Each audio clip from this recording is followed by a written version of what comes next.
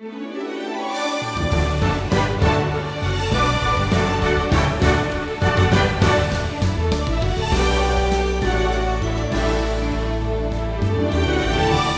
to the Wisdom Journey.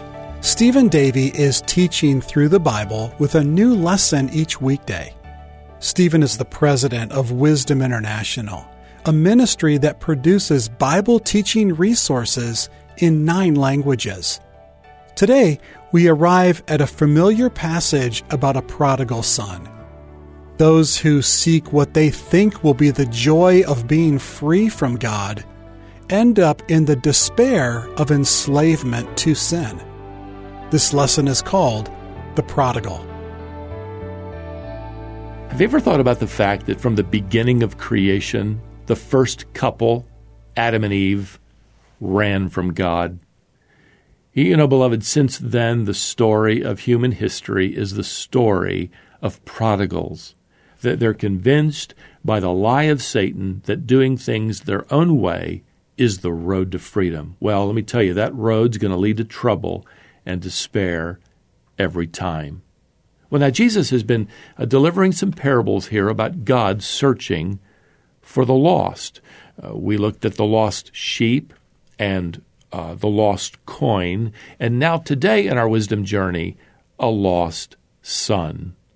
Now, Luke is the only gospel writer who records this parable of the prodigal son, and we've divided this parable into scenes, and we could call this first scene, burning your bridges behind you.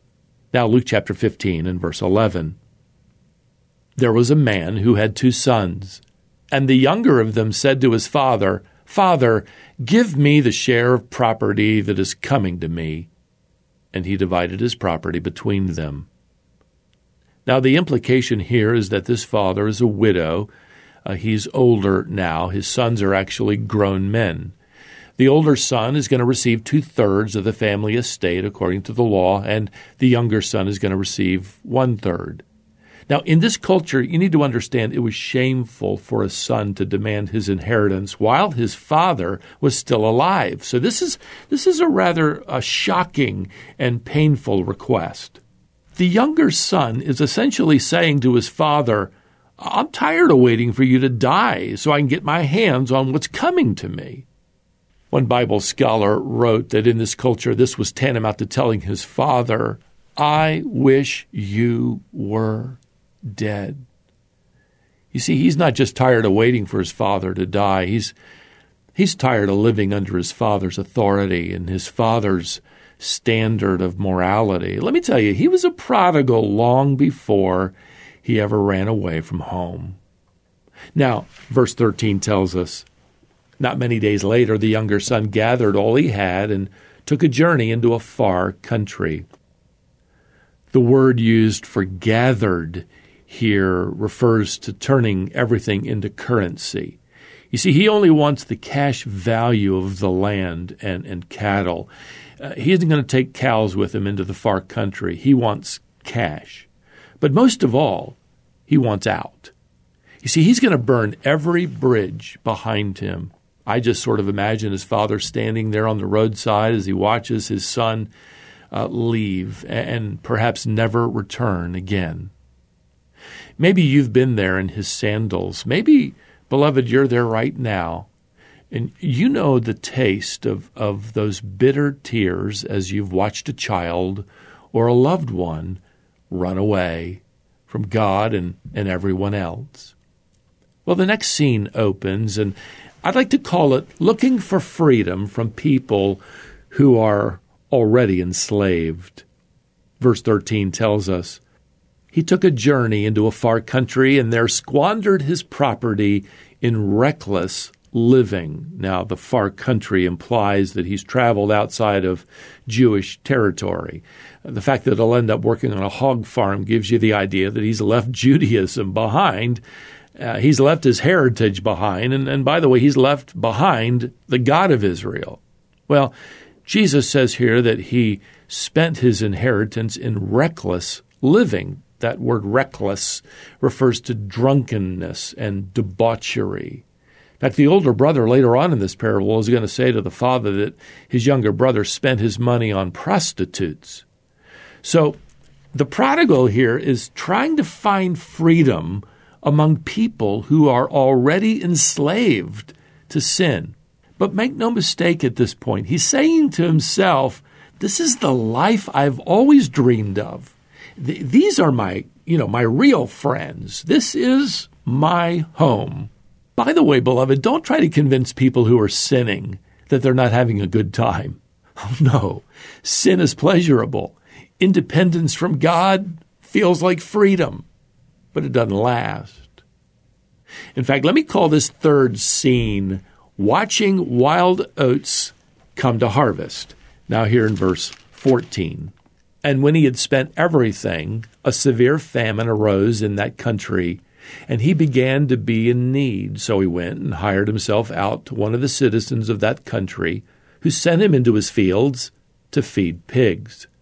And he was longing to be fed with the pods that the pigs ate, and no one gave him anything. Now, you need to understand, to the Lord's Jewish audience, the picture that Jesus is painting here is a life that is completely beyond redemption. I mean, you cannot get any further from God than this. You can't get any worse than this. You can't get any lower, any deeper in sin than the way Jesus describes this prodigal son. Now, to top it all off, his friends disappear as soon as his money runs out. He's abandoned by everyone. Don't miss this. He is abandoned by everyone just like he abandoned everyone back home. Now, before we go any further, let me offer two suggestions for those of you who are praying right now for some prodigal who's running from God out there in the world today.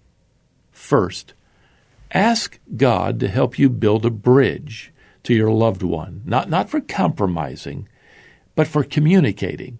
Keep the conversation open. Lovingly insert gospel truth whenever it's appropriate. But just remember, your prodigal probably knows all those verses already by heart. Secondly, don't pray for the prodigal's good fortune. Pray for God to send a great famine. Pray for God to bring that one to an empty place that reveals the emptiness in their life. Beloved, don't pray that God will keep that prodigal out of the fire. Let me encourage you to ask God to heat it up. And remember, prodigals don't come to their senses in the Father's house. They tend to come to their senses in the pig pen.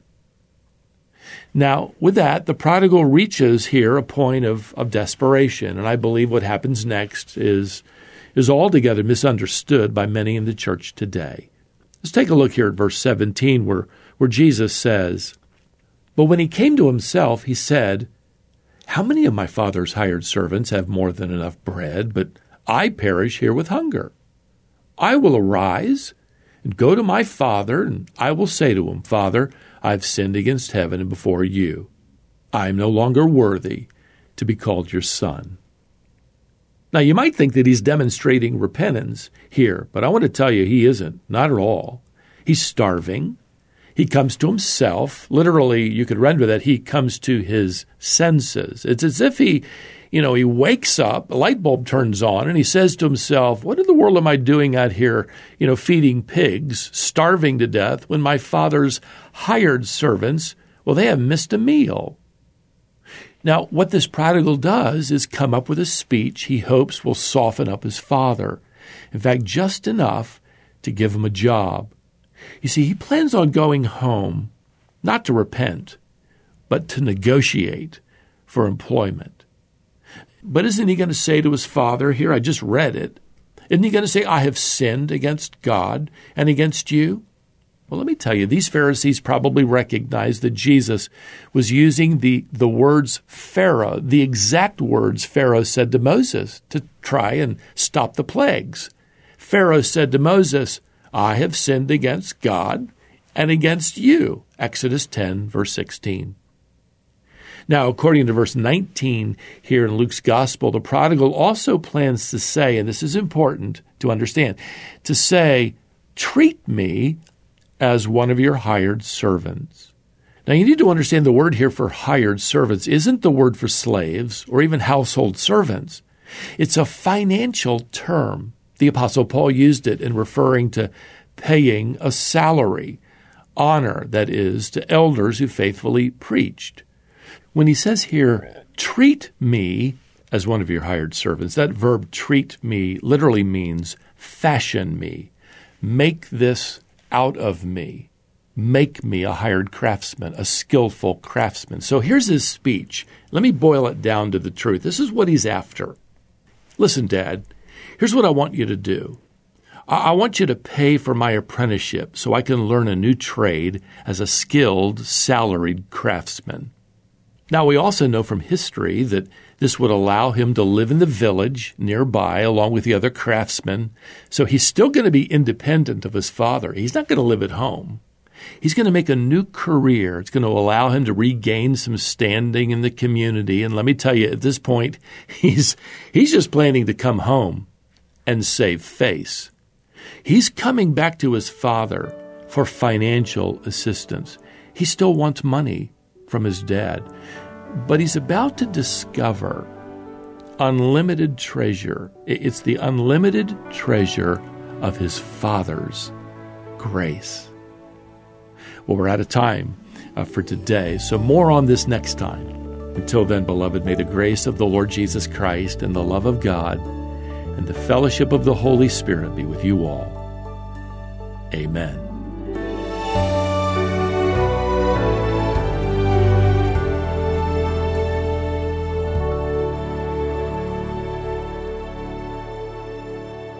Stephen called this lesson the Prodigal.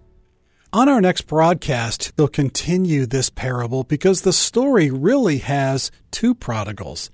But for now, I wonder if you're the parent, friend, or relative of a prodigal. If so, we'd like to join you in praying. We have a prayer team that prays by name for every request that comes in. And we'd be honored to pray for you. We also have what we call our global prayer team, and these are people who pray for us and for our ministry. We share updates about what God is doing and provide suggestions for how you can pray for us. If you need prayer, or if you want to pray for us, go to wisdomonline.org/prayer. Everything you need is there. You can send us your request or join our prayer team, or both. That address, again, is wisdomonline.org/prayer. Visit today, then come back next time to continue your wisdom journey.